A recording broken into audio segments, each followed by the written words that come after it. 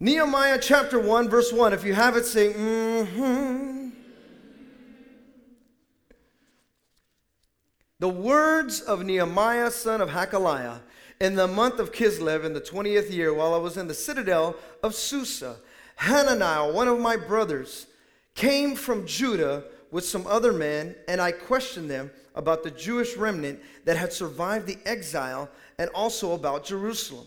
They said to me, those who survived the exile are back in the province of are in great trouble and in disgrace. The wall of Jerusalem is broken down, and its gates have been burned with fire. When I heard these things, I sat down and wept. For some days I mourned and fasted. Somebody say mourned, fasted, and prayed. One more time, say I mourned, fasted, and prayed. Then it says, before the God of heaven. Let's pray. Father, be with us here in these next few moments. Remove me, place your Holy Spirit behind this pulpit. Let he that has an ear, let him hear. Father, we give you the glory, the honor, and the praise. In Jesus' name. And we all said? Amen. Before you're seated, shake your neighbor's hand and tell them, it's coming. Are you ready? Then you may be seated.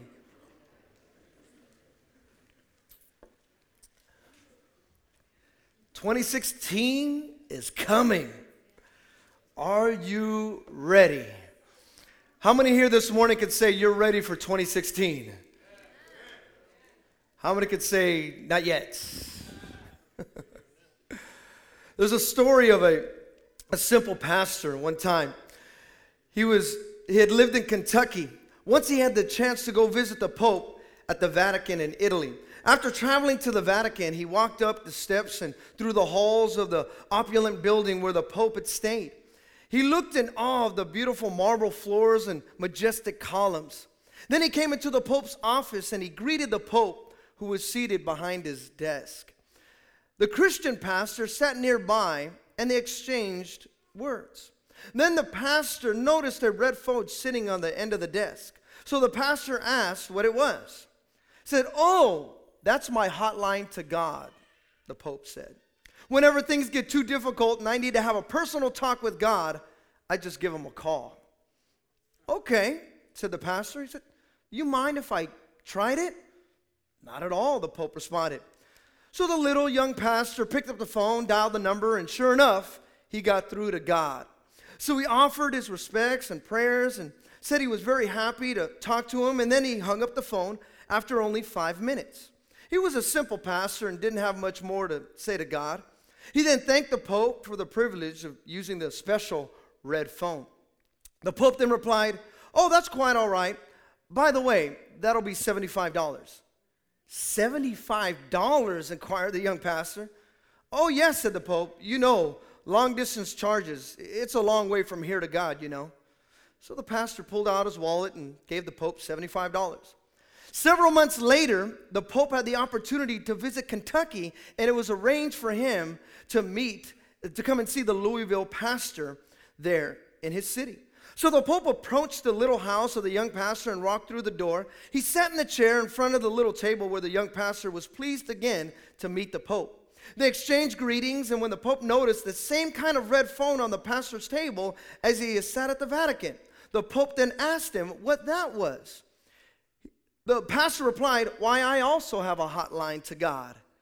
"Do you mind if I use it?" asked the Pope. "I really have a lot on my mind." "Please do," the pastor responded. So the Pope got on the phone and got a good connection. He managed to get through to God. He offered his prayers, but then he had many things to discuss. He talked about the trouble in the Vatican, the difficulties with the priests, and the legal charges of the United States, and the changing attitudes of the congregation in England and Europe, and so on. 15 minutes went by, then a half hour. Then finally, after nearly an hour, he was able to put the phone down. Then he said, "Thank you very much. I feel a lot better now. I had so much to talk about. By the way, how much is that going to be?" The young pastor thought about it for a moment, and he said, $2. "What?" The Pope replied, surprised at how inexpensive it was. He said, "Why is it so cheap?" The young pastor looked at him and said, "Why, don't you know? Here, it's a local call." The moral of the story is basically saying it shouldn't cost you that much to get to God. It should only cost you 2 knees. That's it. That's all you have to do. And here this morning, what you and I have to understand is that God is not a far, far, far away. He's right here. He's local. He's here in an instant. That's all it takes. And some of you here this morning, it's time to make that call. Some of you, maybe this past 2015, you didn't make the call. You thought it was too expensive. You thought, well, I got to get my life right first, or this has to happen, or I don't speak the right way, or I don't dress the right way, or I don't do this the right way, so God's not going to hear me. Listen, I want you to know here this morning, in 2016, God is ready to hear you, but are you ready to call? Amen. Are you ready to make that call? See, Nehemiah's purpose here in this chapter 1 was to get into the presence of the king with the attention of the king. There was something that needed to be said to the king about the kingdom. See, Nehemiah's concern over the condition of Jerusalem had consumed him. It broke his heart. Thoughts of what was as opposed to what could be brought him to tears. It changed his lifestyle. This was not a casual concern. This was a vision in the making. So with the city in ruin, with his city in mayhem, it looked beyond repairable. Now, what did Nehemiah do? What took place within his life? You know what he did? He did nothing. He didn't go devise his own vengeance. He didn't make up a reason to leave Persia. He didn't even share his own burden with other concerned Jews. But neither did he allow his daily responsibilities to distract him from the burden that gripped his heart. The option that he actually chose was to wait. Are you hearing me this morning? See, right away you think, okay, 2016 message, pastor's going to say, I got to get on it. I got to get on, man, I got to get on the ball. I got to get more involved. I got to get something. And actually, the message that I'm giving you right now is, wait. Wait. So wait, that goes against everything. No, it doesn't go against everything. It may go against what you've been doing, but it doesn't go against the Word of God. Nehemiah understood if something is going to be done first, I got to wait. See, what could be and should be can't be until God is ready for it to be. I'm going to say that one more time. It took me a while to come up with that one. What could be and should be can't be until God is ready for it to be. See, what's great about the story is his vision. See, visions often die during a stretch of inactivity. It is discouraging to continue dreaming about something that appears to have no potential of ever happening.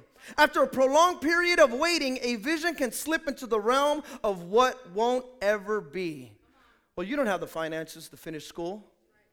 That's never going to happen. Your job doesn't even allow you the flexibility to pursue your business idea. That's never going to happen. Just put it off to the side. It's never going to take place. You don't have enough time. You don't have enough money. You don't have enough experience. You don't have enough this. You don't have enough that. So the idea that God gave you, what happens is, that's it. Don't even worry about it. It's no big deal. When in reality, if God put it inside of you, you need to learn how to do something first, and that is called wait. See, because a lot of times right away, we get it and we treat it like a toy under a tree that we become a child on Christmas. I got to open it and I got to play with it. So a lot of times, that's what we do with a vision from God. Okay, I got to open it, and I got to play with it right now. God says, no. I just wanted you to see it. Yes. Now let's go through the process for you to do it. Amen. There was a process for it. And so here this morning, we see something even within Nehemiah. See, Nehemiah, the Bible says that what he did first was he waited in the meantime. See, a lot of you right now, 2015 was nothing more than a meantime. What did you do in the meantime? What took place in your life in the meantime? What did you allow God to do in your life in the meantime? See, because a lot of times we think, okay, well, I got to work, I got to do this has to happen, so I really can't do what I know God wants me to do. We hear a lot. You heard it from Pastor Albert earlier. Man, some of you guys are going to travel to Africa. See, so right now, some of you think, well, I have to be in Africa in order to be that missionary. No, God is actually developing you right now. He's doing something in you right now. Your feet ain't got to be there, but your knees need to be there first. See, Nehemiah understood something. See, now what can you and I do to keep the dream alive? What did Nehemiah do? I'm going to give you 3 things real quick that we see that Nehemiah did that I believe we need to do for 2016. Number 1 is that he prayed. Number 1, he prayed. Number 2, he planned. Number 2, he planned. And then number 3, then he proceeded. First he prayed, then he planned, then he proceeded. See, when Nehemiah heard about the condition of Jerusalem, there was nothing that he could do to fix the walls at that moment. He was in the wrong place with the wrong job, working for the wrong guy, and he had no way of changing that. He was not free to act on his vision. But even still, listen to me, even still, in the meantime, Nehemiah was not inactive. He used the time to prepare for the day when God would release him to pursue his vision. No discouragement or distractions were going to take away his dream. So what did he do first? Number 1, he prayed. Somebody say he prayed. Look at your neighbor, say he prayed. Listen to me. Prayer is critical to vision development. Prayer is critical to vision development. See, here's why. We see what we are often looking for, and we often miss what we don't expect. I'm going to say that one more time. We see what we are often looking for. We often miss what we don't expect. Are you saying, well, what do you mean, Pastor? Of course I see it. I'm looking for it. I'm going after it. Well, years ago, we used to have our drama that we used to travel with a lot. And we used to travel all over the country, all over the world, actually, with it, the drama Shotgun. How many were here for Shotgun a couple months ago? Well, that took a lot of work to do that. I mean, a lot of work, a lot of finances, a lot of effort. Imagine traveling with that thing. I mean, it was, whew, my gosh. One time, we went to this city called Elko, Nevada. And we went to Elko, Nevada. We were there, and it was snowing. Beautiful place, beautiful city, just great people, awesome. And we were there in Elko, Nevada, and I remember we arrived at night. Now, the thing about Elko, Nevada is that the city was here, and everyone else lived outside the city, so they lived in cabins. So I remember they said, oh, you guys are going to be staying over here. I was about 19, 20 years old. You guys are going to stay over here. Oh, okay, cool, great. So we went to this man's cabin. Oh, my gosh, it was beautiful. It looked like something out of the movies. Had the fireplace, had the elk over the fireplace. He had deer all over the place. I mean, I walked in just like scratching myself. You know, I feel like a man's man right now. It was just like, it was a manly cabin, like, I just feel like killing something right now. Yeah. It was about 8 o'clock, and I remember we sat down. We were starting to eat, just kicking back by the fireplace. No TV. There's no TV, so we're just talking. And as we're talking, one of the guys all of a sudden gets up and he says, hey, let's go snowboarding. And I looked at him. I looked at the window. I was like, boy, you've been smoking way too much crack. There ain't no way. I mean, it was freezing out there, and I mean freezing. And we had already been walking outside during the day, and it was cold during the day. So I remember walking going, well, wait a second. We ain't got no snowboards. There ain't no way we're going to go out there. You're just going to go out there and just kind of, go on the backside, and my clothes are going to get wet. So I already foreseen it in my head. I was like, no, there's no snowboards. My jacket's going to get wet. You guys go. So there was about 10 of us, and about 8 of the guys went. They all went. Now, in my mind, I'm like, they ain't never going to find no snowboards. It's never going to happen. So I'm just sitting back there, drinking my hot chocolate, thinking about what I'm going to kill the next day, And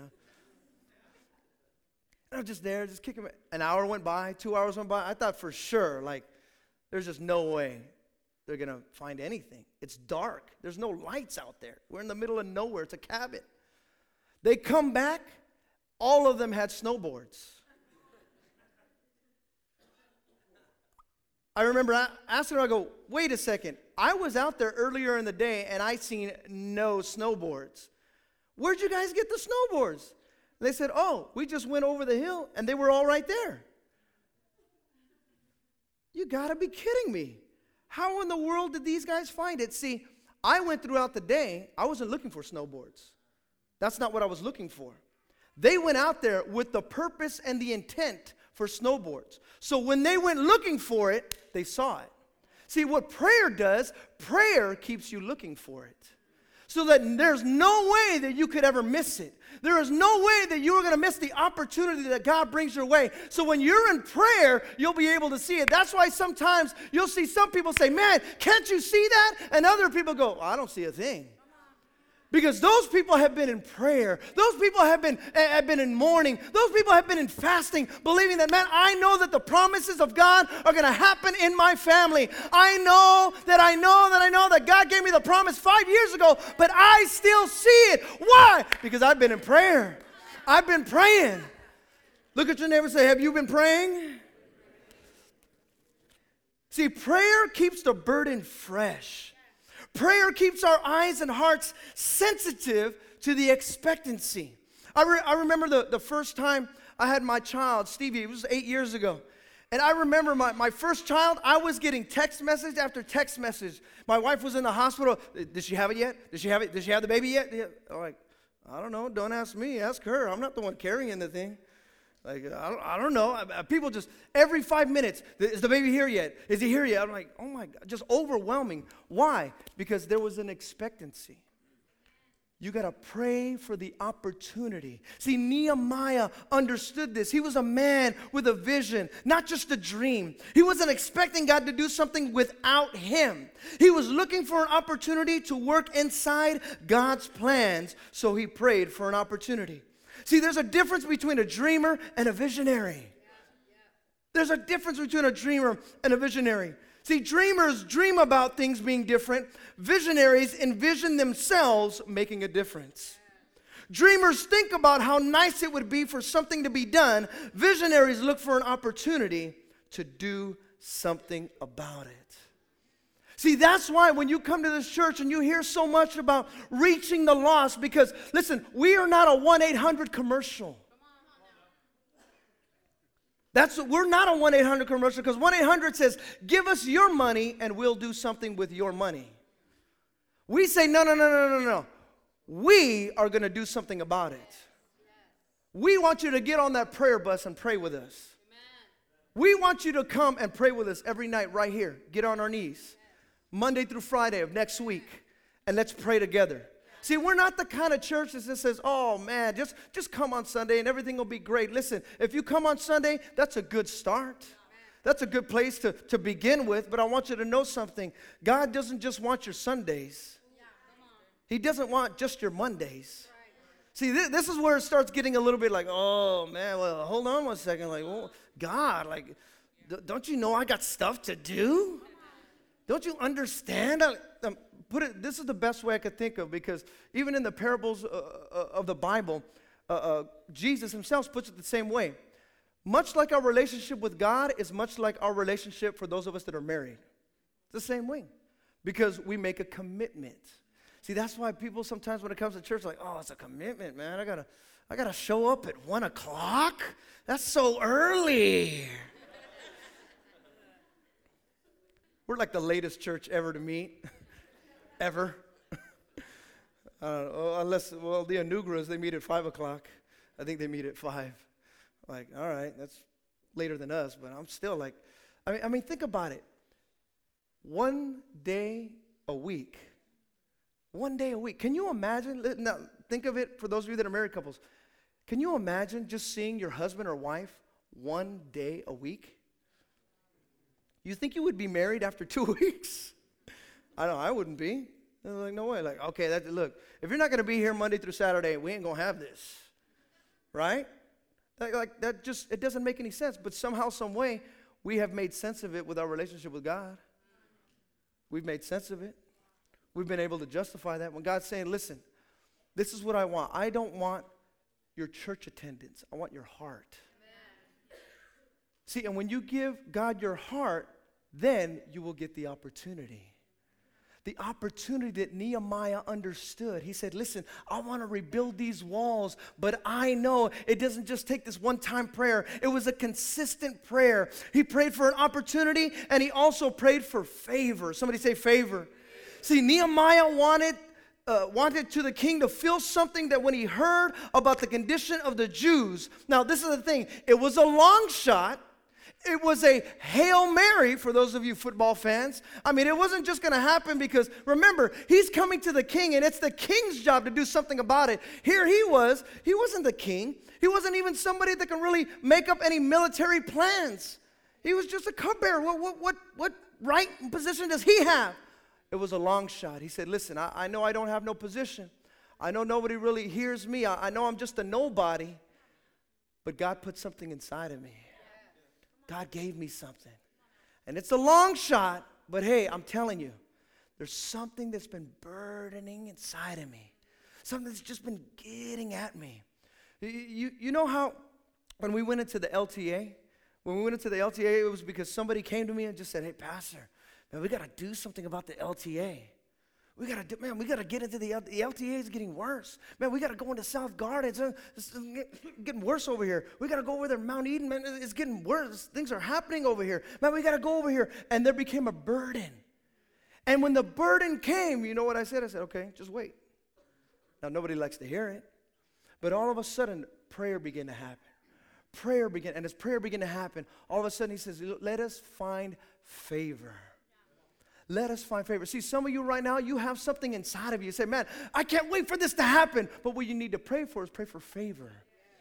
Pray for favor. That when you show up to your job, when you show up to your families, when you show up to that situation, you're going to find favor. Now, this is very important. Nehemiah didn't want favor for himself. He wanted favor for the people around him. It's very important, see, because right away, we can make this a selfish prayer and say, well, God, bless me, bless me.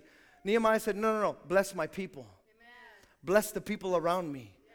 Look at the ones that are all around. Look at what's going on here. We need to rebuild the walls. Listen to me. I know many of you, you're not from Hayward, but you're from the Bay Area. And when you come around and you see San Francisco, and when you see Oakland, and when you see Union City and Fremont and Newark, and you see all these different areas, doesn't it burden you? Doesn't it get you? Especially when you watch the news and maybe you're living in Union City, but you grew up in Oakland, or maybe you're living in Hayward, but you grew up in San Francisco, and you watch the news, and when you watch the news, you go, man, somebody should do something. I'm from there.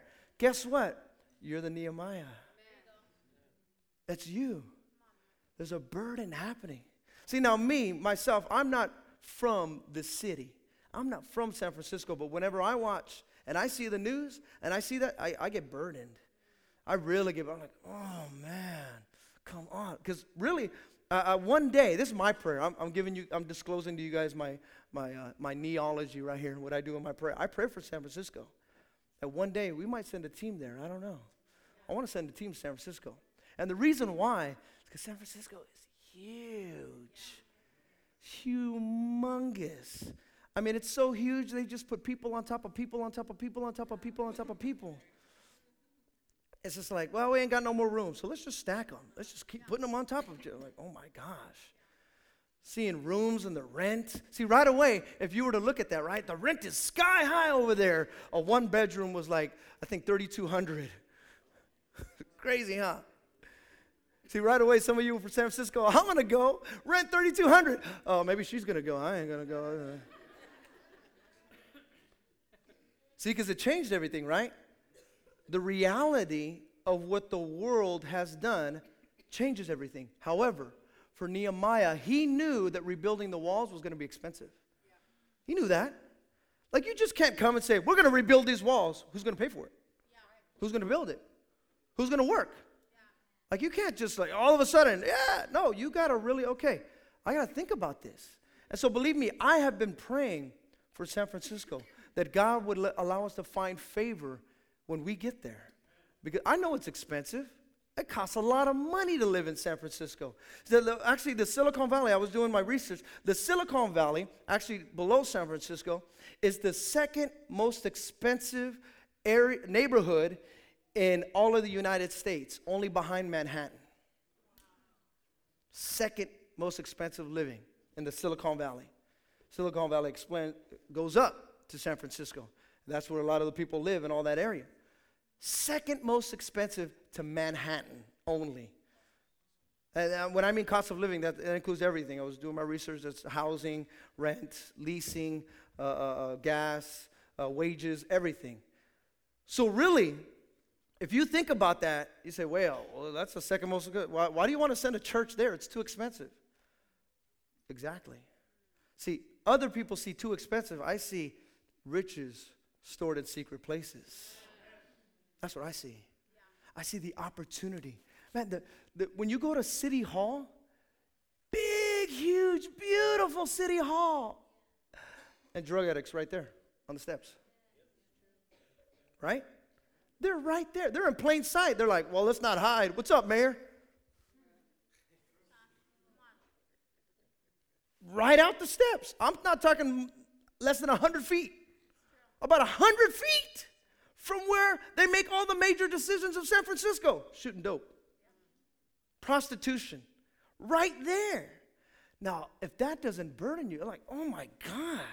I mean, that gets me. Like kind of, I feel like Nehemiah when he saw the walls of his city torn down, saying, God, what's going to happen? Who are you going to send? Nehemiah was finally sick and tired of saying, oh, God sent her. God sent her. God sent him. God sent him. Finally, Nehemiah said, no, God, give me an opportunity. I want to do something about this. I want to rebuild the walls. I'll do whatever it takes. I'll pray. I'll fast. I'll give. I'll do whatever it takes because, God, the walls of my city are torn down. They're torn down. See, when everyone else takes pride in the low self-esteem and the low happenings, and well, I did this and this happened to me, and I went all through this bad stuff, and I went through all this. Me, I say, no, God's got greater stuff for you than that. You don't have to think lowly of yourself anymore. My God is greater. My God is awesome. My God is awesome. My God can do anything, but you got to believe it. You got to believe it. Look at your neighbor and say, you got to believe it. See, after the prayer that made him sensitive to God and kept his vision alive, he planned. Somebody say he planned. In addition to prayer, spend some quality time planning a strategy. Plan as if you knew someone were going to come along and give you an opportunity to pursue your vision. You may think it's a waste of time, but Nehemiah didn't think so. He developed a plan and was ready when the time came, if it were to ever come. See, my friend, you got to get ready. Somebody say, get ready. See, if the right opportunity came along, do you think that you would know what to do with it? If your coworker finally came up to you and said, hey, I think I'm ready to go to your church. What do you guys have to offer? Would you be ready for that? If your mom were to finally come up to you and say, you know what, son, daughter, I'm tired. I'm ready to do this. When's the right time? Would you be able to say, well, let's pray right now? Or would you go, oh, let's just wait till Sunday. The pastor could pray for you. So you're going to miss the opportunity. You will miss the opportunity. I was sharing with the leaders the other day that when I walk into Walmart, as soon as you walk into Walmart, there's somebody right there welcoming you, right? They welcome you when you come in, and they welcome you when you come out. Now, when you walk in, if you're like me, and you look around and say, man, this place is huge. All I want is some Q-tips. I just want Q-tips. Can I find the Q-tips? Are they anywhere here? And you walk in, the first thing I look for, I'll be honest, I don't look for Q-tips. I look for somebody in a blue vest. I'll look and I'll be like, okay, all right. There they are. And I'll walk up to them. And a lot of times, especially when I go to Union City, I'll be like, hey, excuse me, do you know where the Q-tips are? Oh, I'm sorry, I don't speak English.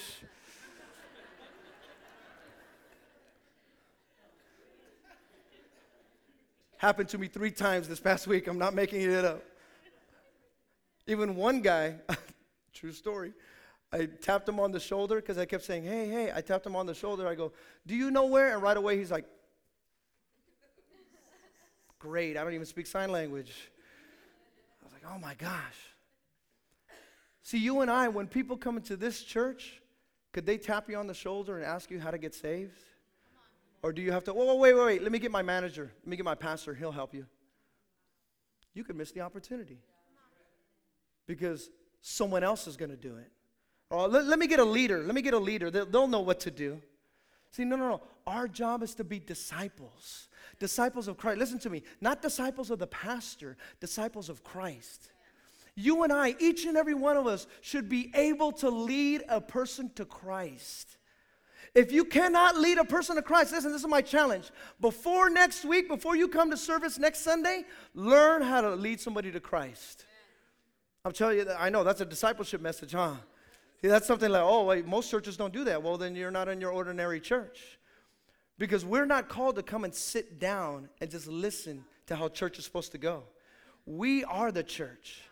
That's our job, Victory Outreach. That's our responsibility. Nehemiah understood that. And he said, if this wall is going to be built, I'm the one that's going to have to build it. Listen, when I drive around Hayward, and we're going to be driving next Sunday night, starting at 6 o'clock, every Sunday in the month of January, we're going to get in a bus and we're going to drive. That's all we're going to do. We're not going to go around witnessing. We're not going to go around putting up flyers and posting up posters and doing all that stuff. We're just going to pray. We're going to get in that bus and we're just going to pray. And we're going to ask God, God, lead us to the right place. God, let us find favor in this coming year. God, let us get the right building. Let us get the right landlord. Let us get the right finances. God, give us the right people because, Lord, we want to see your light shine here in Hayward once again.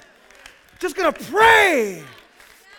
There has been too many killings in this city. Too many drug addicts. Whenever I talk about Hayward, from those in the Bay Area, when I talk outside the Bay Area, nobody knows where Hayward's at. So I always got to explain, well, it's San Francisco. They go, oh. Every time. Oh, that's that gay city, huh? You guys are gay. I said, no, I'm from Hayward. Where's Hayward? Oh, right next to Oakland. Oh, Oakland. You ain't going to shoot me, are you?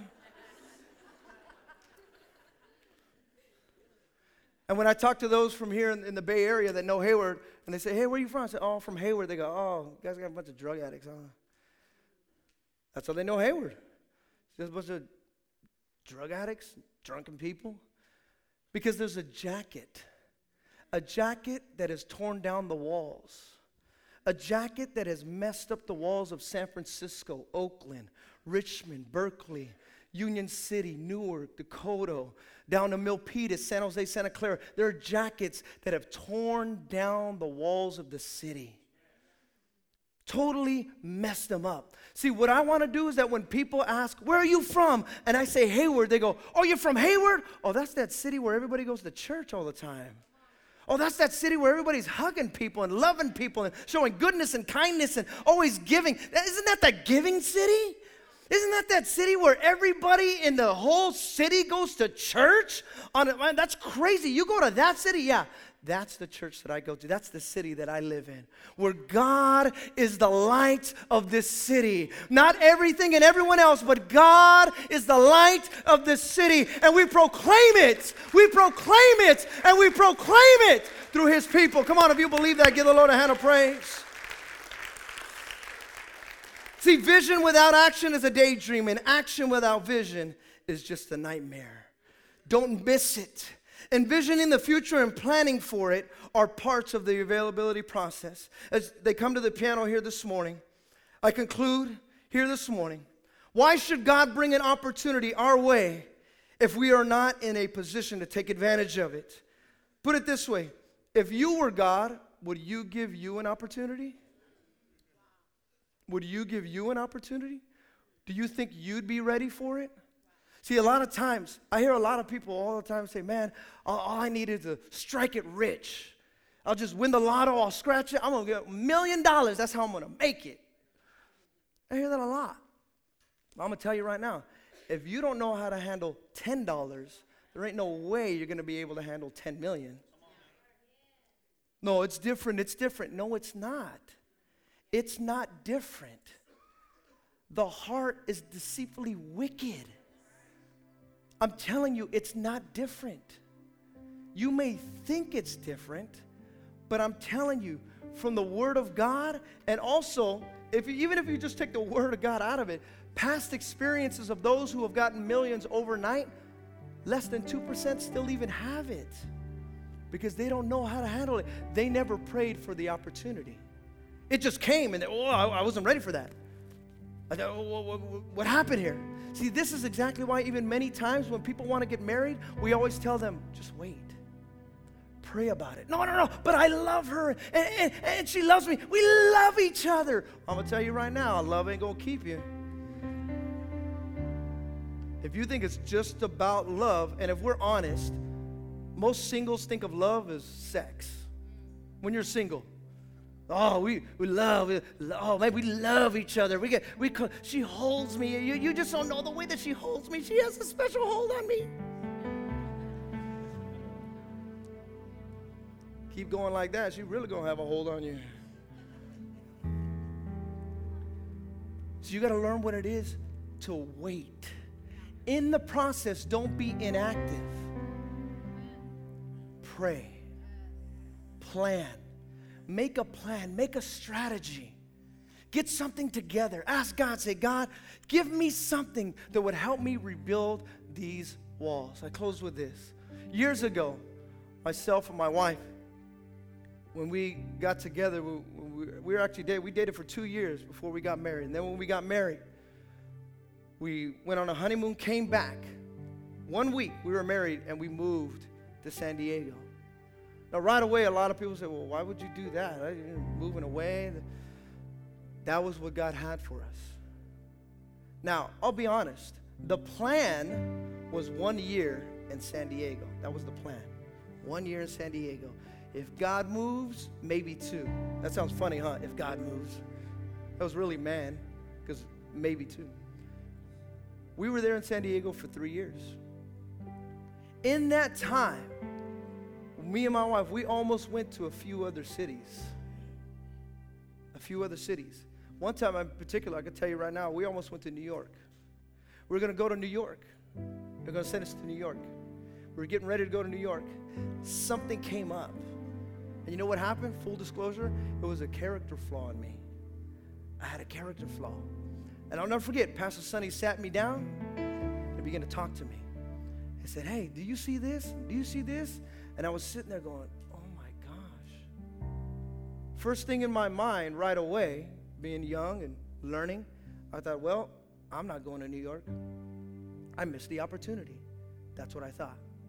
I missed it. We could have went to New York. Been out there, the East Coast. I love the East Coast. What up, son? I could do this, yo. East Coast is nice. It's beautiful. It's cold. That was probably the only part of it. But I could pray. Amen. So the first thing I thought of, I said, well, I'm not going to New York. Sure enough, didn't go to New York. So I thought, man, missed it. We were there for 3 years. All of a sudden, God says, okay, now you're going to go to L.A. L.A.? Like, oh, come on, man. Nothing about me screams L.A. I mean, when I go there, I'll be very honest. When I go there, they know exactly who I am. They know who I am in L.A. Even people who don't even go to church know who I am. I'm dead serious. They go, oh, there's that Giants fan. You know, because when I lived in L.A., I'd be rocking Giants, rocking Niners. You know, I was even this close to rocking the Raiders. I was defending the Raiders down there. Did you know that? Ask the UTC. I really would, because I got so sick and tired of them clowning on the Bay. I'm dead serious. So see, I helped you guys. I helped you. But they were, because they clown. For those of you that you have family down there, you know that they just try to clown us all the time, right? They clown us all the time. Oh, you guys, well, the Raiders don't even belong there. That's what they would say. They don't even belong. They're on loan. So finally, I just got mad. Like, well, listen, the Raiders left you. The Rams left you. The Chargers left you. Everybody left you. Nobody loves you. I was clowning her. I had a good time. So being there, I mean, why would I be in L.A.? Even when I talk, we don't sound like them. Matter of fact, even one of the ladies came up to my wife. True story. One of the ladies came up to my wife. You know, we're from the Bay. We grew up here. This is what we know. One of the ladies came up to my wife and go, why do you talk like that? And my wife's like, excuse me? I think she did that with her hands too. Excuse me? what do you mean? She said, why do you talk like you're black? You ain't black. Right? True story. We're just different. We're just like, I didn't even know there was a way to talk black or white or brown or yellow or purple, or I didn't know. So in my mind, see, all these things are happening, and in my mind, I'm like, man, we don't fit. We don't fit here. What's going on? God, what are you doing with me? What are you doing with us? What is going on here? And see, you can be in a time and a season where you're even questioning, why am I feeling like this? I don't fit right here. This doesn't make any sense. Well, why can't I be over there? Or why can't I do this? Or why can't you just give me this money? Or why can't you just give me this job? Or why can't I just be like this? Why can't all my family just be saved already? Why can't it be like this? And God says, no, wait. Oh, that's frustrating. It's frustrating to be waiting in the meantime. What do I do? And if you're like me, I got to do something. Like, I got to do, I can't, like even me, when I eat, I got to watch TV. I got to do something. Okay, I got to tell my kid, like, I can't just eat. Like, that's boring. And if you know me, that's like, okay, let's talk. I got to do like a couple things. Like, I have to do something. So when God was telling me, when you're in San Diego and you're in LA, do nothing. Oh, frustrating. So frustrated. Until finally, I'll never forget, one day, there in the chapel, the UTC in LA, and I began to pray. And I began to pray. And God said, okay, are you ready? Are you ready? Are you ready? I said, well, I thought I was. God said, no, you're not ready. Then I get back in the chapel, I get to pray. I get to pray. God said, are you ready? Well, yeah, I think I am. He goes, no, you're not ready. I get back in the chapel, get praying. Finally, God says, are you ready? I said, yes, God, I'm ready. Wherever you want me to go. He says, okay, get ready. You're going back to the Bay Area. You're going to Hayward. So, oh, man. Something inside of me began to burn, and I felt like Nehemiah. Said, oh my gosh, all this fasting, all this praying, all this mourning, all this crying. God, there was a purpose inside of it. It took 6 years, but finally happened. See, some of you right now, you say, man, I've been praying for a long time. Keep praying. Why can't it just happen right now? I said, no, just wait. People are going to mock you. People are going to ridicule you. People are going to make fun of you. People are going to talk behind your back, even though they're standing in front of you. People are going to stand right in front of you and talk behind your back. Hey, how you doing? He ain't doing good at all. Hey, you can do it. He ain't never going to do it. He's got problems. They're going to stand right in front of you and make fun of you. But can you endure it? Because remember, it's not for you. It's for those around you. It's for the children and your children's children. Some of you ain't even grandparents yet. You need to start praying for your grandchild right now. You need to start praying for your grandchild right now. Pray for their health. Pray for their mental stability. Pray that God would be with them. God would bless them right now. Some of you don't even have any kids. You need to pray right now for your future kids. Pray right now. Some of you, God has a city with your name on it, that you're going to be going to a city. Well, I don't know what city. You need to pray right now. Start praying right now. But God, I know you've given me this thing. Jose, where's Jose at? You're going to have an orphanage, right? Do you have the money for the orphanage? Not yet, but you're going to. Pray right now. You got to pray right now. It's going to happen. This coming year, we're going to have a building. I don't know where. I don't know when. I don't know how. But we're going to get a building. I believe that we are going to get a building. And God's going to give us the right building. Not the building I want, but the building I need. I want to encourage you. This 2016, let's rebuild the walls together. Let's do this together. Let's start off January in prayer. Some of you haven't prayed longer than the only prayer that the pastor has prayed behind the mic on a Sunday. I want to challenge you. Come next Monday. Come next Tuesday. Come next Wednesday. Even if you're like, well, I don't even know how to pray. I've never prayed longer than 5 minutes. It's okay. I've prayed longer than 5 minutes. Just get next to me. Let's go. Let's do this. Let's do this. We can do this together. we're in this together. We're going to rebuild together. We're going to see the walls of San Francisco, the walls of Oakland, the walls of Richmond, the walls of Hayward, the walls of Fremont, the walls of Newark, the walls of Union City be rebuilt once again. God has called Victory Outreach, Heart of the Bay, to rebuild some walls in 2016. It is our year. It is our time. Come on, if you believe that, give the Lord a hand of praise. Give the Lord a hand of praise. Stand with me here this morning. Hallelujah. Close your eyes and lift your hands with me here. Oh, God has given many of you a vision. God has given many of you an idea. God has given many of you something that no one else can do. I want to challenge you. You got to pray for it. You got to pray. Begin to pray even right now. Come on, begin to pray even right now. 2016. 2016. Don't let the opportunity of the year pass you by. Don't let this year pass you by. Just don't make a resolution.